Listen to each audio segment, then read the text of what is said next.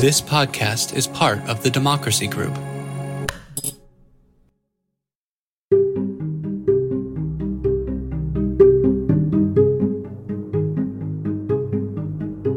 This is Larry Lessig. This is another episode of Another Way.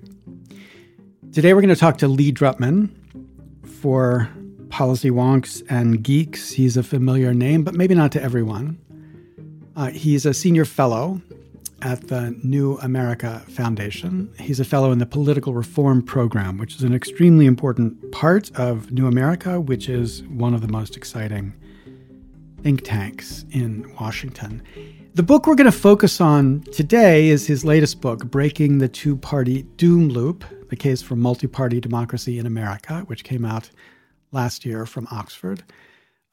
But he's also really well known for a book that I admire greatly from 2015, The Business of America is Lobbying, which unpacks in a powerful way the economy of influence that lobbyists are at the center of and complements really, not in a E sense of that word, but in an I sense of that word.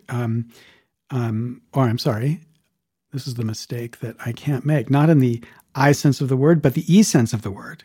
Complements the work that I had put out about Republic Lost and the role of lobbying inside of the corruption of our Congress. He's been a winner of the American Political Science Association's Robert Dahl Award, even though this book is quite critical of some of the assumptions of Robert Dahl. And in 2021, this year, he was named Washington in the group of Washington's most influential people by Washington Magazine. This is a really interesting conversation we have, ending up with a question mark, an acknowledged point that he's not sure of, which I'm even more excited about because it shows a great mind to know exactly where there's more thinking to be done. So stay tuned.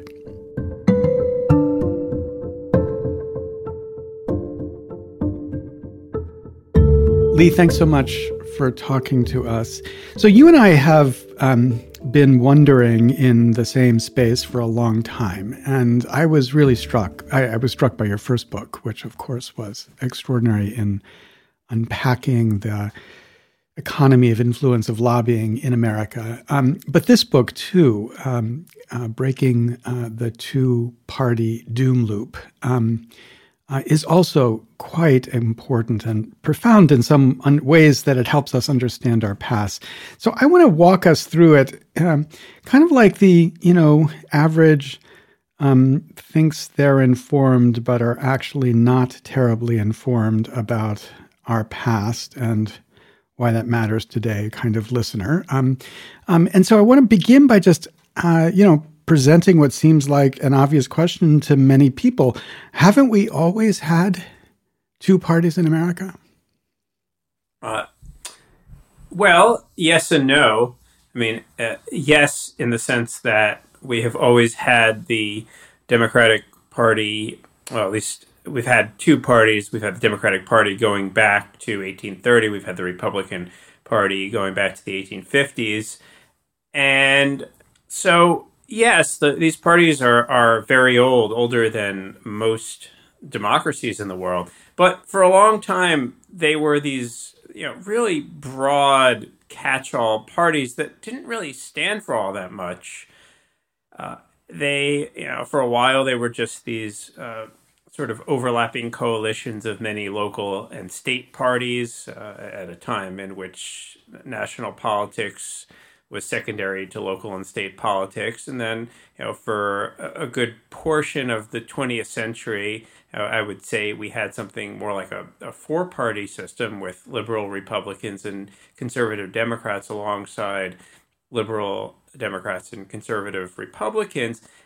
And that really began to flatten out in the 90s. And I would say that, really we're only a decade into having a genuine two-party system with two parties that are truly distinct and represent very different and, most importantly, non-overlapping coalitions. So this is something new and distinct, and I think it's a core way to think about some of the really hard problems that are bedeviling our democracy right now.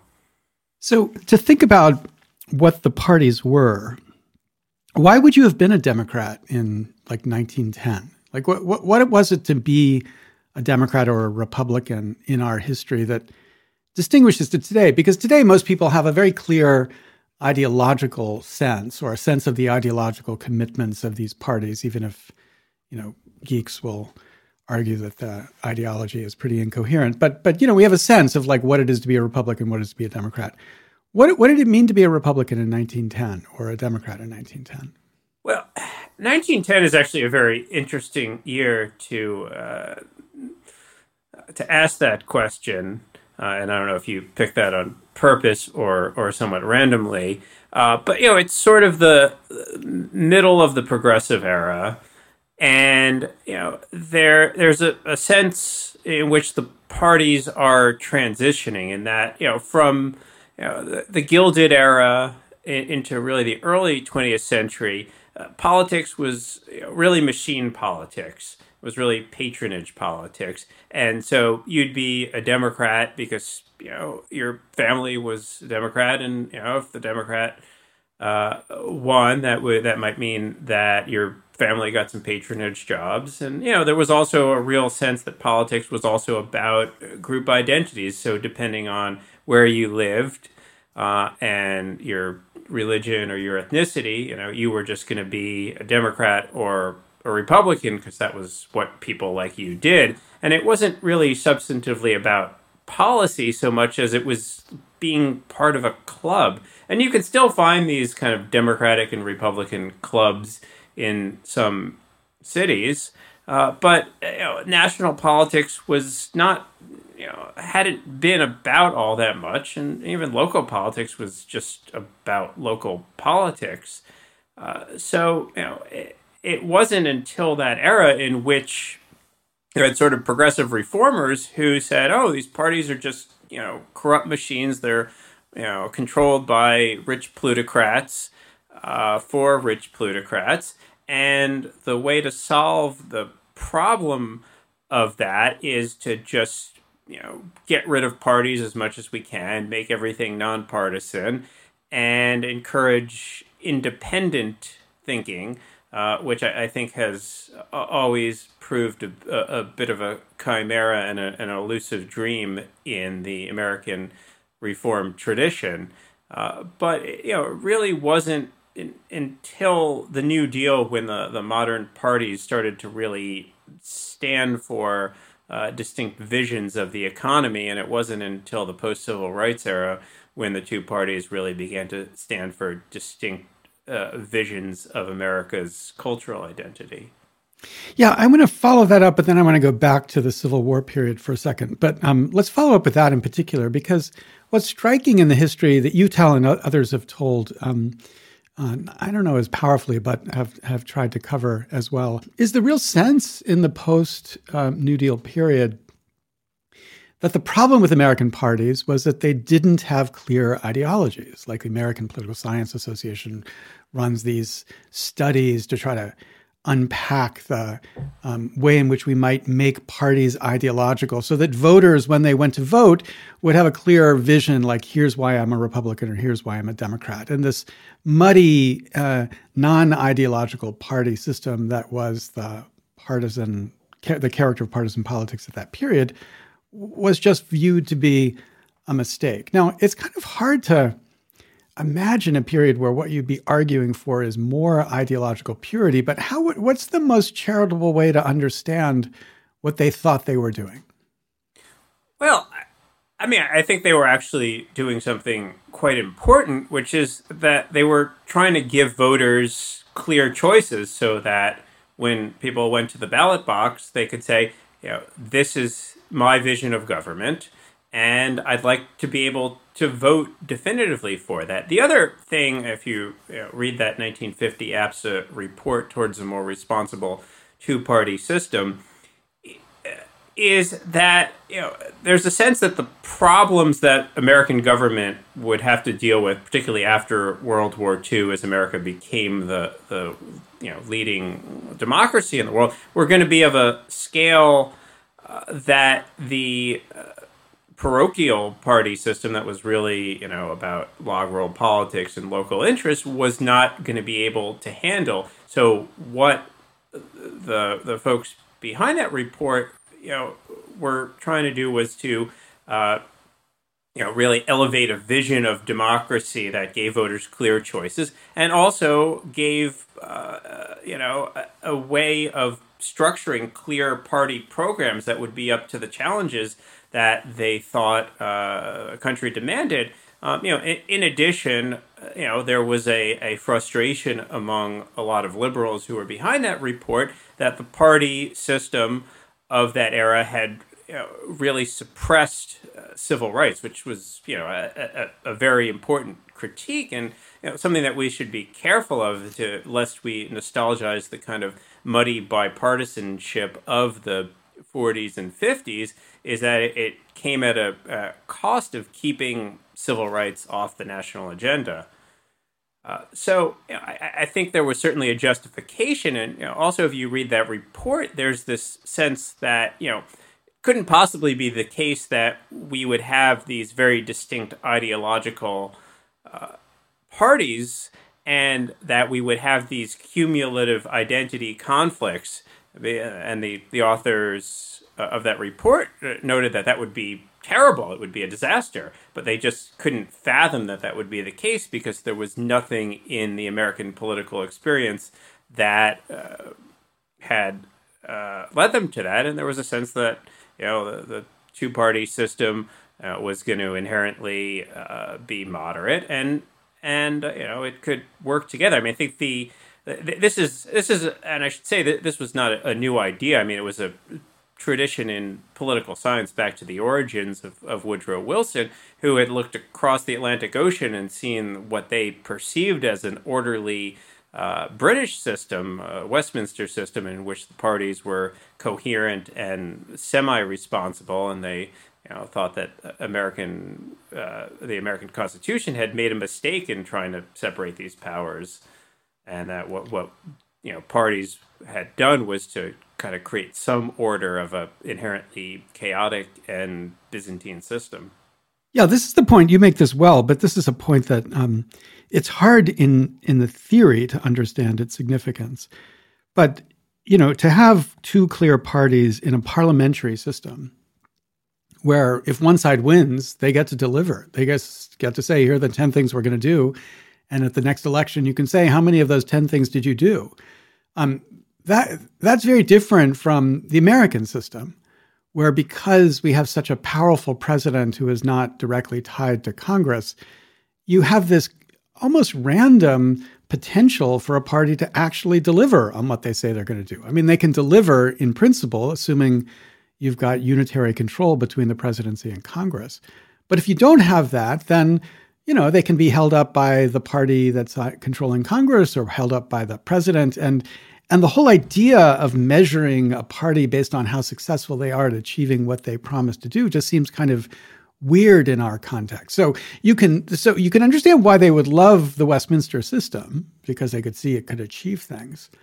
But it seems like nobody's really thinking through carefully what it would mean to try to transplant that into this very strong presidential system with a Congress that obviously doesn't have to go along. Yeah, I think that's certainly true. And I think the idea was that what they had hoped was that they would kind of bridge that separation of powers by having stronger party committees. But I think there's even a deeper critique of that, which is that the Westminster system is really not the idealized version that these reformers thought it was. And, that in having a two-party system in which voters, can sort of adjudicate the performance of a party in government versus a party out of government requires a level of reserve that voters are not attached to the political parties, but rather just kind of stand away from politics and observe performance, which is a very hard thing to do, given that so much of policy making happens over long periods of time, and the effects of policies happen over long periods of time. And so, it's not like we have these neat. It's not like hiring somebody to run a department and then in which they have total autonomy, and then evaluating the performance. I mean, evaluating the performance of a party in government is extremely difficult, even if people are independent. But the reality is, of course, that if the parties are genuinely different, then people tend to form attachments to those parties, which then makes them skeptical of the other party's promises and more likely to cut their party an extra bit of slack. And so the whole premise of accountability then just kind of blows up. I mean, that's always been the promise of a two-party system, is that it allows for accountability, but the accountability only works if the parties are not really distinct enough for voters to have loyalty,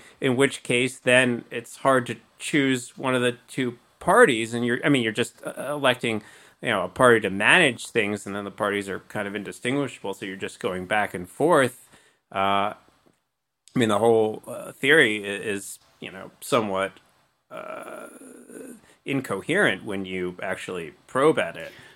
Yeah, because if people have an identity that's associated with their party, where they call themselves a Republican, not because they have a list of policies which they've examined themselves internally and they discover they like, but instead they just identify with the idea of a Republican or idea of a Democrat, then this whole idea of punishing the Republicans because they've not been sufficiently Republican is just kind of crazy, which is what the Never Trumpers discovered to their great shock, when a president would come along and call himself a Republican and then reject some of the most important principles of the then dominant Republican Party. And it didn't seem to matter to most of the people in the party, only the kind of intellectual elite who noticed that this was true, which I think brings out the point that you're making, that the whole idea that this dynamic is going to impose discipline on the basis of policy becomes a fantasy if policy isn't the issue, but instead it's just identity.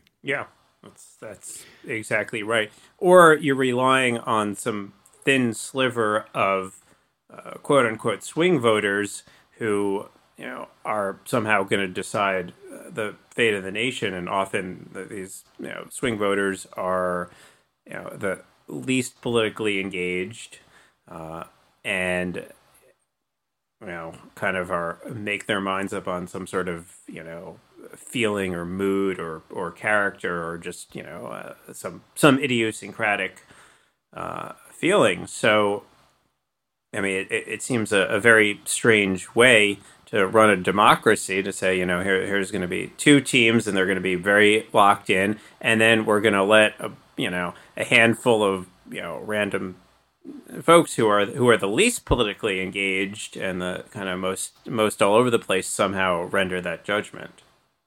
Yeah. Now, one thing that's not as prominent in the book, but I think it complements your analysis, is when you layer on top of that a fragmented media landscape, where the media themselves become politically identified, so that there's a ideological identity to one side, Fox News, another ideological identity to the other side, MSNBC, and CNN kind of bouncing in between. And they themselves profit from reinforcing the identity. It makes it even more difficult to imagine the political process with these two polarized parties kind of adjudicating on the basis of good policy, as opposed to who's just going to be more effective in blowing up the other side. Yeah, I think the media is an accelerant of this binary polarization, particularly having a partisan media. I mean, in a lot of other advanced democracies, there is a strong public media that, really kind of sets a set of shared facts that everybody in the country can kind of work around. Whereas, I guess we have public media, but it's mostly associated with the left. And so what you've seen is, there's certainly a bifurcation of information streams, and the conservatives have basically, over the last 30 years, created an entirely separate world of media enterprises because they felt that the mainstream media had a so-called liberal bias.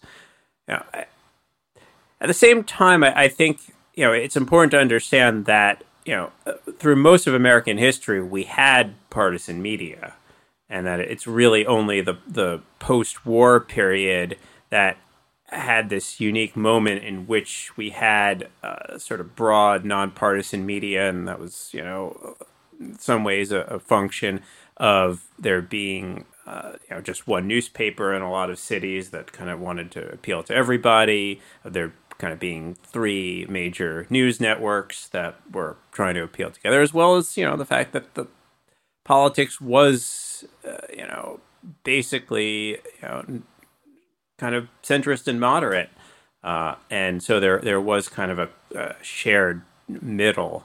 And now there is no shared middle, and there's a media model that says, we're going to judge every single article on its content independently, and the more clicks or views or whatever you get, the more revenue you're going to get. So there's a clear media incentive to push the most incendiary, emotional stories because those are the ones that get the most shares.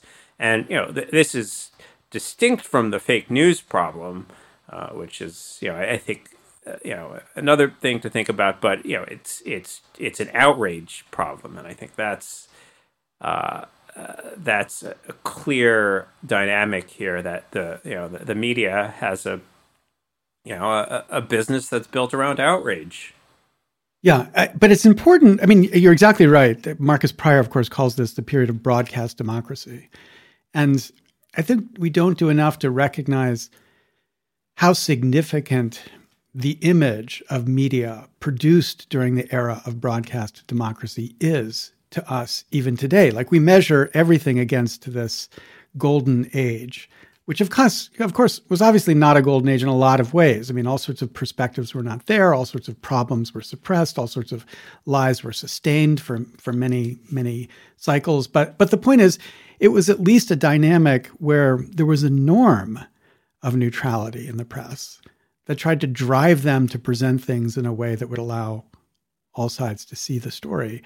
And that had a significant effect. If you watch Richard Nixon's impeachment, or the popularity of Richard Nixon across the whole of his presidency, for the first period before Watergate appears, Nixon is loved as much as Donald Trump was loved by Republicans. He's hated by Democrats, not as much as Trump was, but, he was not liked by Democrats.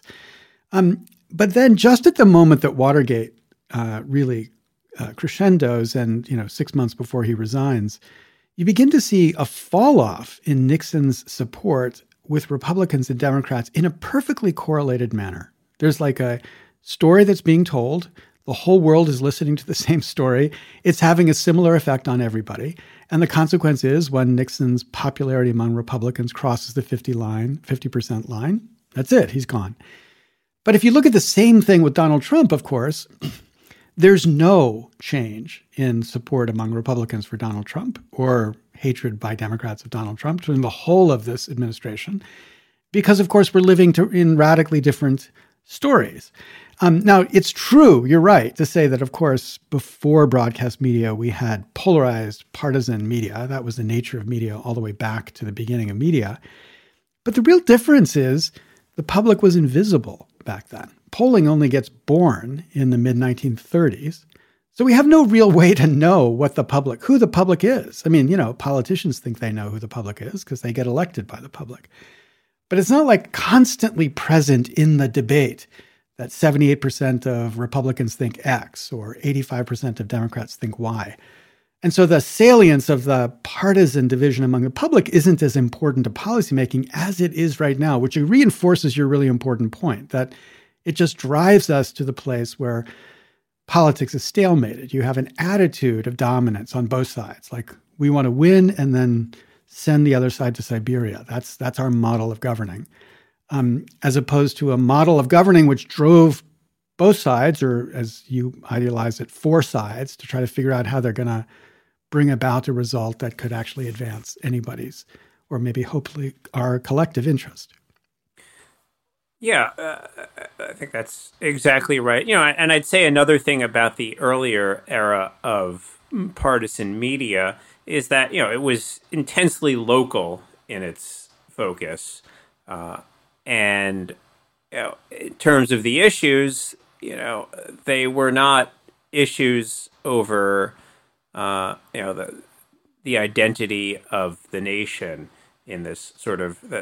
Certainly there were issues of immigration and stereotyping, but that was not the center of partisan politics. There was not a broad national culture war in which large groups of Democrats or Republicans felt as though if a Democrat or a Republican won the presidency, then the soul of America would be forever polluted and destroyed and irredeemable.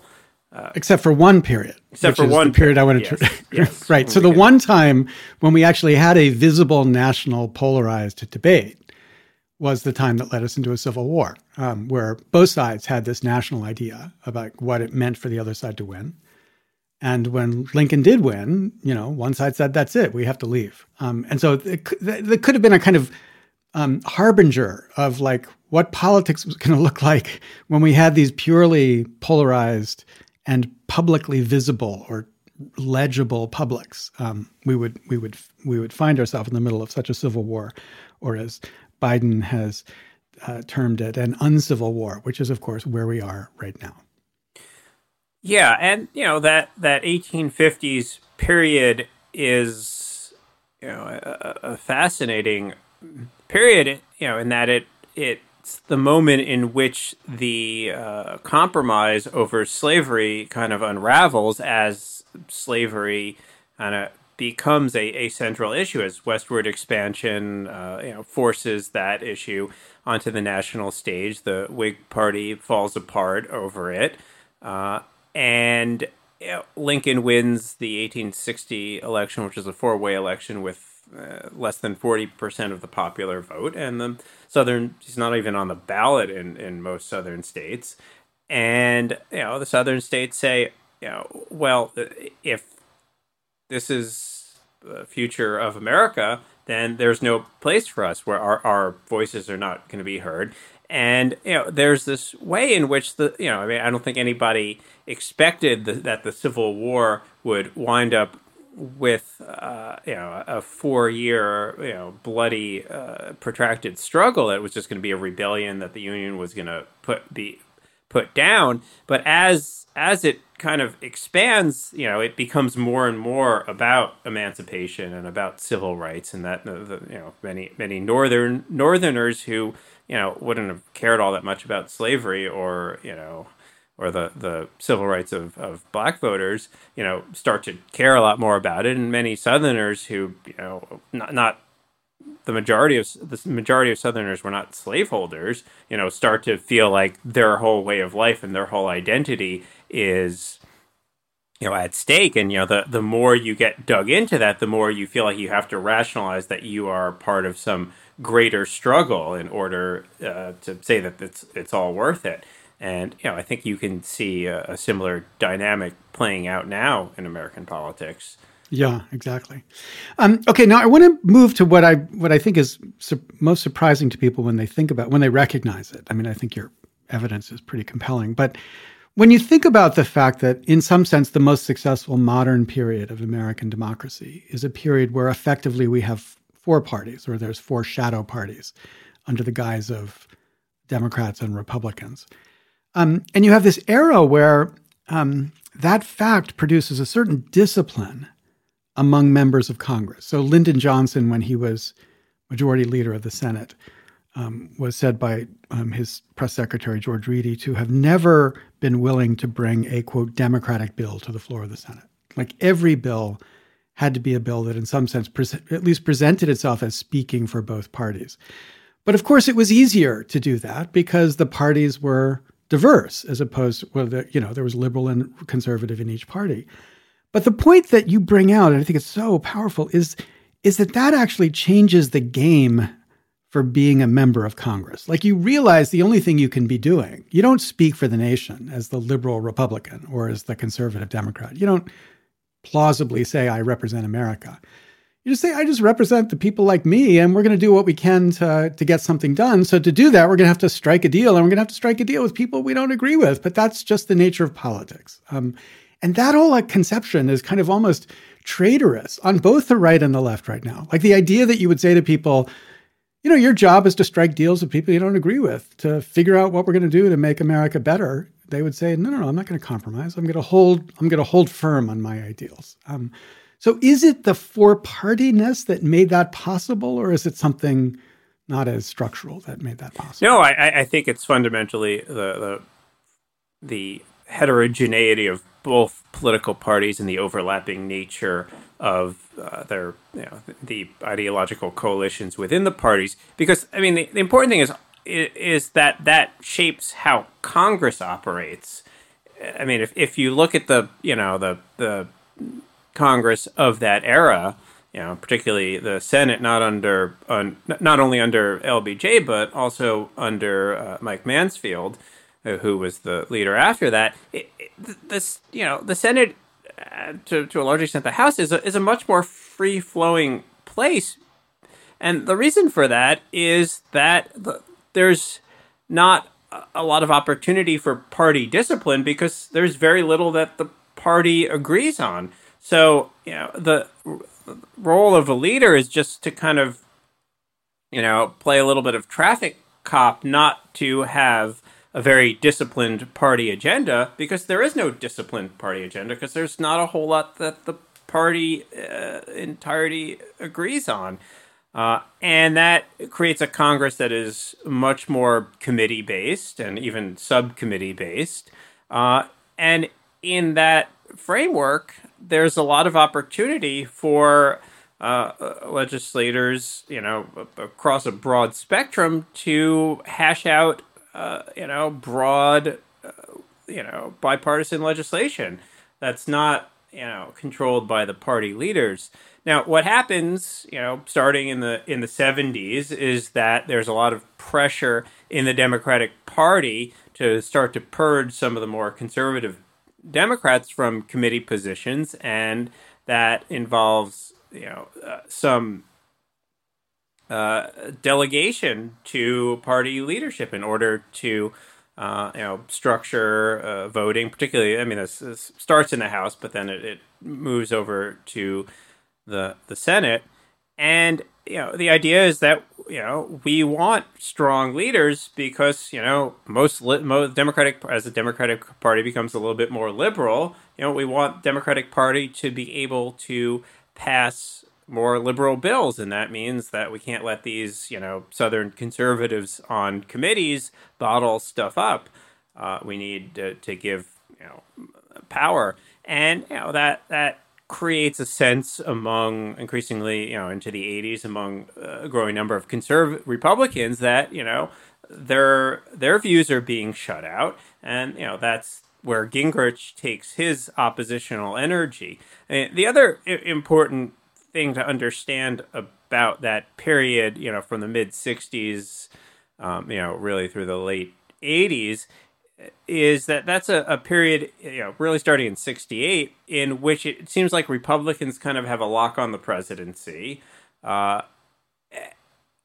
that Democrats, have controlled the House, for a long time. Democrats basically had unified control of the House from 1932 up through 1992, with a few years of Republican control in the 50s.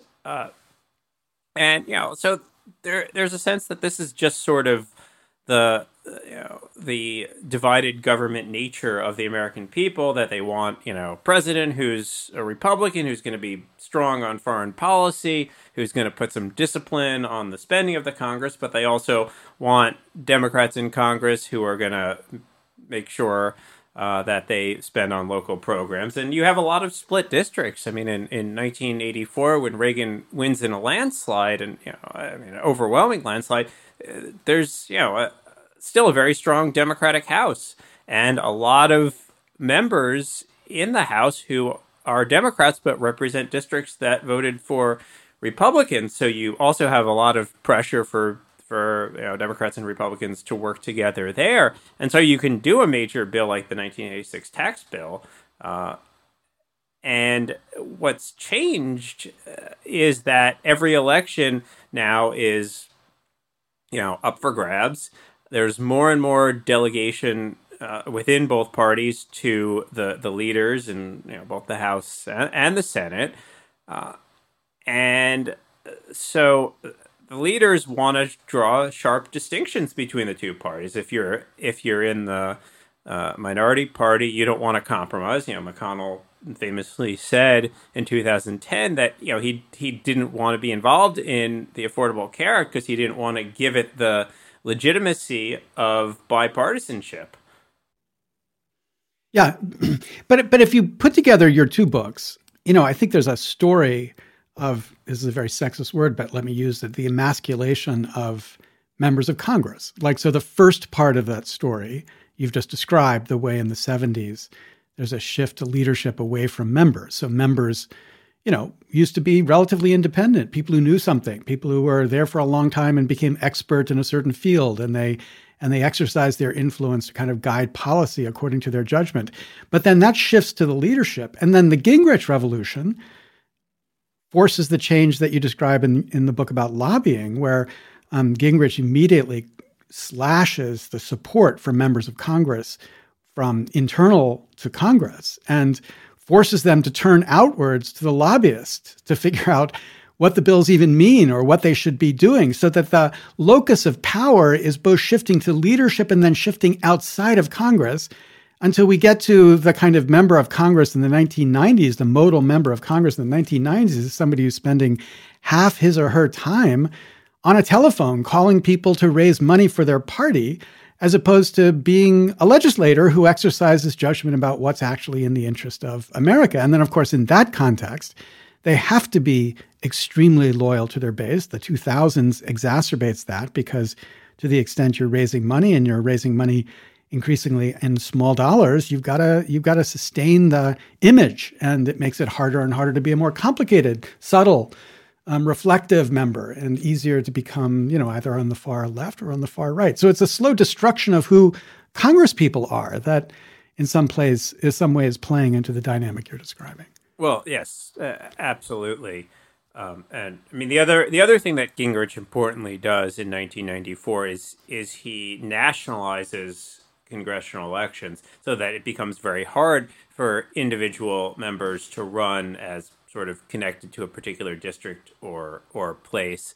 And this increasing nationalization of American party politics continues at pace, but it's fundamentally tied up with the money, because what happens in the Gingrich is again, I think we sometimes tend to overrate Gingrich as a transformative figure without understanding what the sort of context in which Gingrich arises.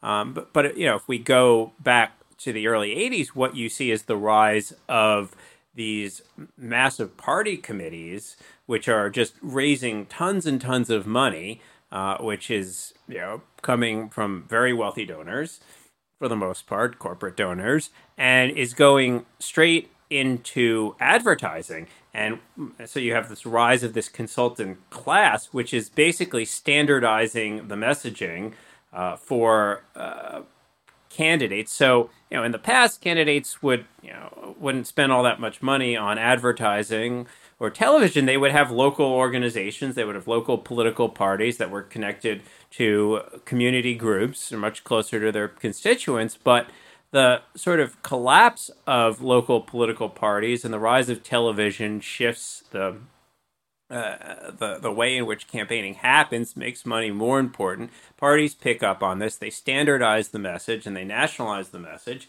And so that's, Gingrich is really just picking up on those trends and just kind of turning it up another notch. He's much more deliberate about trying to bring corporations in to fund the Republican Party and to give them special privileges in writing of legislation, because he thinks that's the way to make Republicans more successful.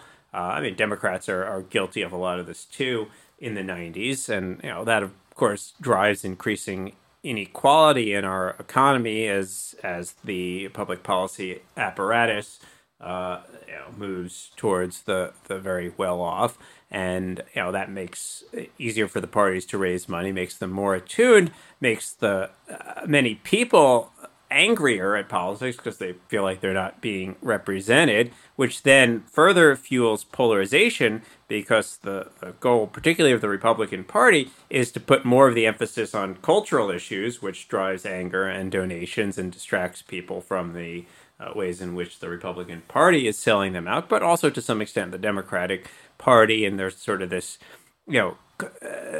agreement on a broad neoliberal agenda, which means that the parties become more focused on the cultural fight, which is particularly important to their donors. And all of this kind of feeds on itself, and there's a bunch of forces that are all reinforcing each other in this. Yeah. Okay. So it's very convincing that we're in this awful place because of all of these forces, and I think your book is very convincing about where it would be better to be in a world with multiple parties that were competing in a way that was similar to the way competition might have happened in the 1960s. The moment of anxiety, though, is getting from here to there. When I read your book, I was in the middle of writing a piece that tried to articulate a particular strategy to bring about multiple parties. I thought there was a particular innovation that could bring it about, and it would bring about the easy division of Republicans and the division of Democrats. And then I decided I didn't want to publish it because I actually am not sure that's what I want to happen right now. It's hard to give up the old ways or the old way of thinking because it feels like we're in such a critical moment right now. And so, do you continue to feel like you can, with full force and conviction, say Democrats divide and Republicans? It might be easier to say Republicans divide because we see a clear division in the Republican Party. But in the Democratic Party, even if there's an ideological division, there seems to be much more cohesion right now. And I just wonder whether it still feels like the right step to be taking in the next, let's say, 4 years. Well, I think it is. Obviously, I think the most urgent thing is to pass H.R. 1.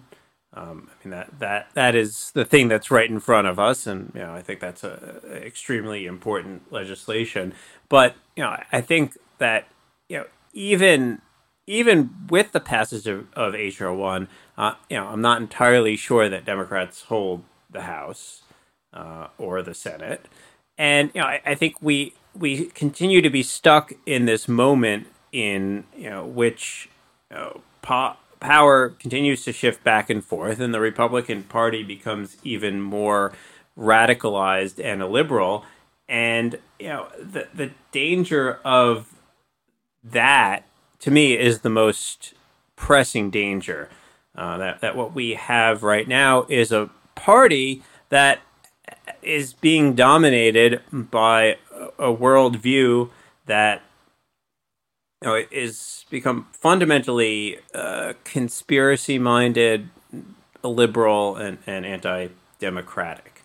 And in some ways, it's the two-party system that created that, because there was no other alternative for folks on the right, whereas Donald Trump took over the party, other than to kind of fall into line. But I think the crucial continuation of democracy depends on a conservative party that believes in pluralism, that believes in elections, that is not in thrall to whatever conspiracy happens to be circulating that justifies their role as heroes of American democracy. And the only way to allow for that conservative party to win enough seats that it can get into government is to have a more proportional system of voting. And, I think it's also important. I mean, political parties give people identities, and that right now, unless you're a Democrat, you're a Republican, or you're, somehow outside of politics. And, there ought to be another identity that you can have on the right that's not, fully Trumpist. I think there are a lot of folks who, are just kind of follow politics in a very passive way, who, might be attracted to a different identity that's not, full on Trump culture war, kind of paranoid garbage, but there's no alternative for that. I mean, you look at European democracies, and there are certainly far right, xenophobic liberal parties, but they're at 15-20%, and you have governing coalitions that form that exclude them. I mean, if the left splits up into a social democratic party and a more moderate, pro-business Democratic Party, they might compete separately electorally, but they almost certainly work together in government. And, I think they'd probably both be stronger without each other, in the sense that, the centrist Democratic Party could run without being attached to a, abolish the police message, and a more progressive social democratic party could run without having to apologize for the more pro-corporate wing of the party. They could reach different voters. And I think that would actually help them, as well as, there could be a few other parties that would form. It would also mean, for Democrats, I think especially, the single winner system is really bad for the party of the cities. And there's a wonderful book by Jonathan Rodden, Stanford professor, called Why Cities Lose, which is a very thorough discussion of the ways in which single member districts punish the party of the cities because their votes are just distributed a lot less efficiently. It also, a more proportional system would also effectively render gerrymandering useless, or at best marginal. So we certainly agree about the critical need to pass H.R. 1, and we agree that even if we pass H.R. 1, the Democrats might lose. I would say we should complement that recognition by saying that if we don't pass H.R. 1, then the combination of vote suppression bills and gerrymandering means the Democrats will almost certainly lose, yes, even though the Republicans have fewer votes. So we could plausibly enter a stage of minoritarian government in the United States with a Supreme Court that says it's not our job to fix your problems. Yeah. And that could last at least a decade. Yeah. The other point that I think is really important about you endorsing H.R. 1 so strongly is that you actually describe a package of reform very close to the reform that, I put together as the Citizen Equality Act of 2017, which is not quite H.R. 1. I mean, it has a public funding component. You support public funding. I support public funding. I'm much more enamored of vouchers because I think that chance for amplifying the extremes is less, but that might be a quibble. But what we agree on is the really valuable innovation of multi-member ranked choice districts, which of course H.R. 1 doesn't establish. H.R. 1 keeps us in our single-member districts. It just eliminates part of the partisan input into the gerrymandering process. So it's not quite as much as we want. And then obviously we all agree that we need fundamental protection for the right to vote. The John Lewis Act, I think, which is Title I here and part of Title II, is essential. But it is striking that there's still more work to be done, even if we got H.R. 1, to get us to the place that you want us to be, where the forces of diversity could manifest themselves as multiple parties rather Yes. than continue to be in the structure of this doom loop. Right. And I mean, I should say there is legislation, the Fair Representation Act, which was Right. 4,000. HR 4000 in the last Congress, and it will be reintroduced in the current Congress, that would do a lot of this. And I think the new version will be even better. So I think that's something that more and more people are looking towards. I mean, I think the challenge is that for a lot of folks, this is a new idea, and it's not something that they've thought a lot about. It's not an idea that has been kicking around for over a decade. I mean, most of the provisions in HR1 are not new ideas. They're ideas that have been the mainstay of good governing commissions and good government groups, and have sort of all the endorsements. People have run all the traps on them. So in many ways, it's all the policies there are in the sort of late stage of policy development. Yes. And I think a lot of folks don't really understand what multi-member districts are, or if they think about them, they think about them in the context of at-large voting, which was used to undermine the vote of minorities in an earlier era. And this is fundamentally different when you have a proportional voting system and you have ranked choice voting. It actually elevates the voices of minority constituents, because it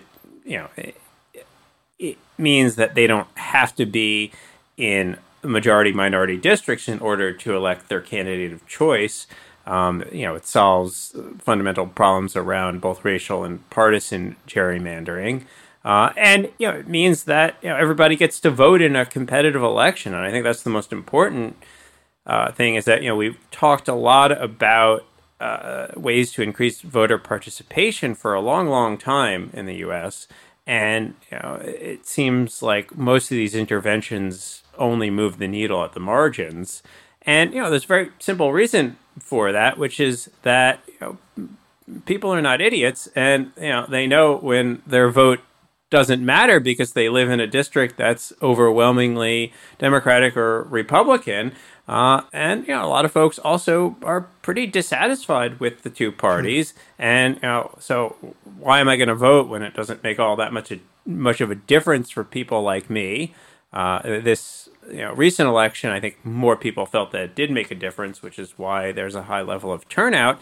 But in a system of single winner elections, the majority of districts and states are safe for one party or the other. So the parties themselves don't invest in turnout. They don't invest in building local organizations that would engage citizens. And the elected officials themselves are not all that accountable, because they have basically safe seats. And, as long as they can make sure to fend off a primary challenger, which most of them do successfully, they're golden. So, it's under HR1. Are you encouraged that the existing structure HR1 describes would encourage third parties? I mean, like the Green Party has been very skeptical, and some have been quite vocal in opposing HR1 because they think it's going to make it harder for them to run presidential candidates. I mean, do you think that's just mistaken, or? I don't. It seems like a small quibble. Certainly we should have more ballot access, for multiple parties. I mean, but, particularly I'd encourage the parties to be focusing on local elections and even congressional elections. I mean, you're not going to have a third party candidate for president until we fundamentally change how we elect the president.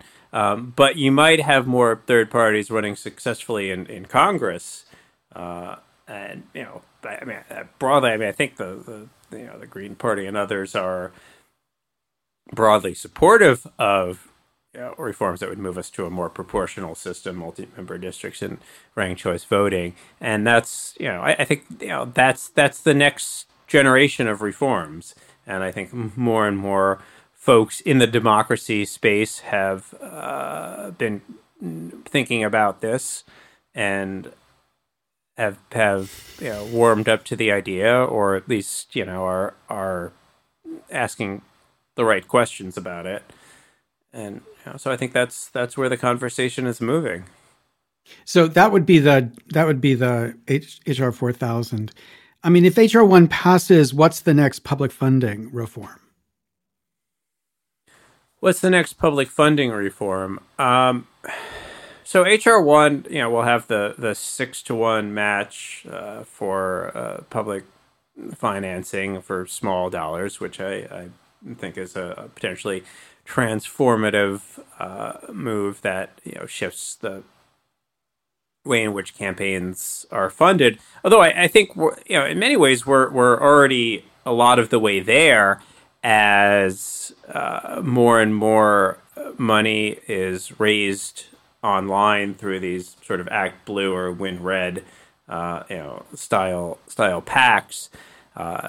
So I'm sort of uncertain how that is changing campaigns for the long run, because I think it's now easier than ever to raise a lot of money from small donors. I mean, you look at the success of the Sanders campaign, is somewhat remarkable, and I don't think Sanders, could have raised that much money 8 years ago. There's been a sort of transformation. So, I'm not sure, to be honest. Curious what you think. Well, I'll have to be on your podcast to explain what I think. But we're at the end, and I'm really grateful. I'm really grateful for your book, and thank you. It's important. It's an important set of ideas to have out there right now, and to get people to begin to understand and rally around. Because I think you're right about what the right solution looks like, even if we're not yet clear about how we get there. And I'm really happy to join the fight for HR 4000 once we have HR 1. Yes, well, so that's very important. Me too. I'm more focused on HR 1 right now, but yeah. But okay. Well, so thank you so much, Lee, and we look forward to the next book. All right. Well, it was a real pleasure to have this conversation. I really enjoyed it. That's our episode. This is a series, as we've announced frequently, filling out the argument for HR 1. And as you heard here in this interview, Lee Drutman also believes the critical next step is HR 1, even though we all agree there's work to be done after HR 1 has passed. We will continue this conversation about the critical points arguing for the urgent need for HR 1. And we're going to work, I'm going to work, who's the we? I'm going to work here to include, again, some more conversations from people who find themselves or believe themselves to be on the other side. It's a striking moment on that side. This week, yesterday, Mitch McConnell, who had celebrated Citizens United as one of the greatest decisions of the Supreme Court, empowering corporations to spend unlimited amounts of money in politics. Mitch McConnell has now decided that the corporations should shut up. And if that's not bad enough, they're talking about special taxes that the government should pass to punish these corporations for speaking in ways that the Republicans or Mitch McConnell doesn't like. So it's a striking moment to realize that we're not only in a moment where people believe unlimited money should have voice, they also believe the government should be disciplining unlimited money when the voice it exercises is not one the government likes. If there would be one fundamental idea we should be able to agree on, it's that there's no role for government in picking sides in a debate and punishing the side it doesn't like. Maybe at the extremes, what I've spoken about as militant democracy on some of these podcasts, where the democracy protects itself against anti-democratic influence. Okay, maybe at the extremes. But when we're talking about core democratic policy issues, the idea that the government would punish through taxes a side in the debate it does not like, that ought to be something that people on the left and the right agree is fundamentally un-American. Yet that's where we are. It's the beginning of April 2021. Let's see what progress we can make. These podcasts are produced by equalcitizens.us. You can find us on the web at equalcitizens.us/anotherway. Please go there. It's such an interesting webpage. Maybe objectively, you can Google this, the most interesting webpage in, Cambridge. Let's say that. The most interesting webpage in Cambridge. Maybe one of the top 10 most interesting web pages in Cambridge. But the point is, it's a really interesting page because on that page, you can say, here's what you should be talking about, or here's who you should be talking to, or here are the ideas you've got to start considering more carefully because you obviously don't yet get it. That's the feedback I love to receive, and that's what we gotta find a way to encourage more of, because this has to be less read only and more read right. So go there, give your feedback, find the link to share this podcast, and let's find more who can join this conversation. Thanks for listening. We'll be back next week, I'm hoping, pending the agreement of the next interviewee, which I'm hoping I'm going to see when I open my email right now. This is Larry Lessig. Thanks for listening.